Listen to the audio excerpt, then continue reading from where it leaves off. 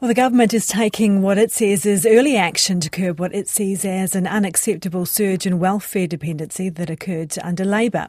Social Development and Employment Minister Louise Upston says the government will be setting out its expectations around people looking for jobs and the use of benefit sanctions. Announcing the reconstituted policy, Prime Minister Christopher Luxon said he made no apology for cracking down on those who don't play by the rules. And he joins us now. Kia ora, good morning, Prime Minister. Good morning, Ingrid. How are you? Very well, thanks. We'll get to the reset, beneficiary reset in a moment. I just want to ask you about what we've heard there from the nurses organisation, 9,000 New Zealand nurses registering to work in Australia in the last 10 months. Is that a concern for you, and what are you going to do about it? Well, look, it is a concern, and here's the deal. Australia has a $20,000 higher median average wage than New Zealand. It's a richer country, it's a wealthier country, it's got a better economy. And that's why we've been saying our quality of public services is directly attributable to how strong our economy is, and that's why we've been focusing a lot on that. But you're right, we need to continue to work really hard, because for every nurse we train, we essentially lose a nurse overseas. And, you know, our nurses are well trained and they're in demand, and they are poached by wealthier countries around the world. What we want to do is make sure, as we talked about before the election, that we encourage young people into nursing, and actually we give them a bonding process where they stay in the system for 5 years, and we reimburse their student loan. And then likewise, you saw us last week announce a third medical school at Waikato, because again we've got 300 plus students studying to be doctors in Australia as well in their universities, and we'd sooner have them here. So we're expanding the places in Otago and Auckland. We're opening up the third medical school for doctors, and we certainly want to make sure that we make nursing a more attractive proposition where they spend their first 5 years after graduation here in New Zealand. Okay, on to these benefit sanctions. Of the roughly 190,000 people currently on job seeker benefits, how many, in your words, do you think are getting the free ride that you talked about? It's difficult to know. What we know is that actually, because sanctions haven't been really imposed or applied over the last 6 years, and so what we can say is, look, there's 70,000 more people on job seeker benefit. Sadly, the time that they're on job seeker or unemployment is actually now 13 years, up from 10 years. And we also know at the same time, while there's been a 57% increase in job seekers, there's been a 58% decrease in sanctions being applied. But that could be a correlation. Sorry to interrupt, but we are just a little short of time. That's correlation, not necessarily causation, between the number of sanctions imposed and the number of people on the benefit. So where is your evidence that that is a causation? Well, what we've got is a principle, which is rights and responsibilities. If you're on unemployment benefit, and that's the only benefit we're talking about here, not sole parent, not supported living, you've got an obligation to be, your job is to look for a job. And the vast majority of beneficiaries, I'm sure, are doing that. But for those that aren't, we just want to make it very clear that existing sanction laws need to be applied by MSD to clients if they're not holding their obligation up, because that's not fair. But you don't know that those people, or any of those people on the benefit, are there because they're breaking the rules or getting the free ride or not holding up their responsibilities.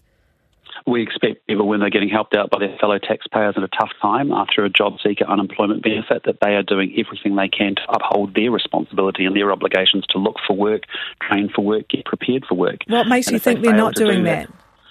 Well, we know there'll be some people. We hear that from MSD frontline staff all the time. And so all we're saying is, look, that's the deal here in New Zealand. You don't just get money for nothing. You're a taxpayer. You've got people who are listening to this show that are waking up on lower middle incomes as nurses, paying their taxes. Money comes to government. And we want to help New Zealanders in a tough time, but we also want to get people off welfare and into work. And those that are not meeting their obligations to get a job, to look for a job, to show up for interviews, there will be sanctions. Sure. So the MSD staff come to you. What do they say about that? In our conversations with the staff that I've met in my travels across the country over the last year or so, a lot of them will say this is an issue, that they don't apply the sanctions. They've actually been encouraged by the previous minister not to do that. These are existing sanctions. There's nothing new here. These are the rules that have existed for some time, that have been operational, and it's about a principle. The principle is very simply, in New Zealand, we will always have a great social service system. We want to support Kiwis in need, but the deal is very simple. If your fellow citizen's paying for it, you need to do everything you can to get yourself off a benefit and into work. And when you're a job seeker beneficiary, you've been deemed as being capable and able to work either now or within a 2-year period. So, those and the vast majority are consistent with their obligations. But for those that aren't, it's just making sure the message is really clear. There will be consequences and there will be sanctions.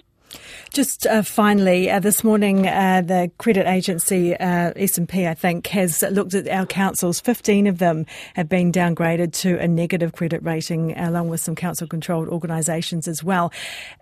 Does that concern you a lot of this is related back to water infrastructure in terms of our councils being able to deliver the water infrastructure that's now being imposed on them? Well, let's be clear, we've got major fiscal challenges across the whole of New Zealand. That's why I said in my State of the Nation speech, the State of the Nation is fragile because the way the economy is at the moment is in not great shape. And we know there's been a huge amount of infrastructure deficit up and down the country.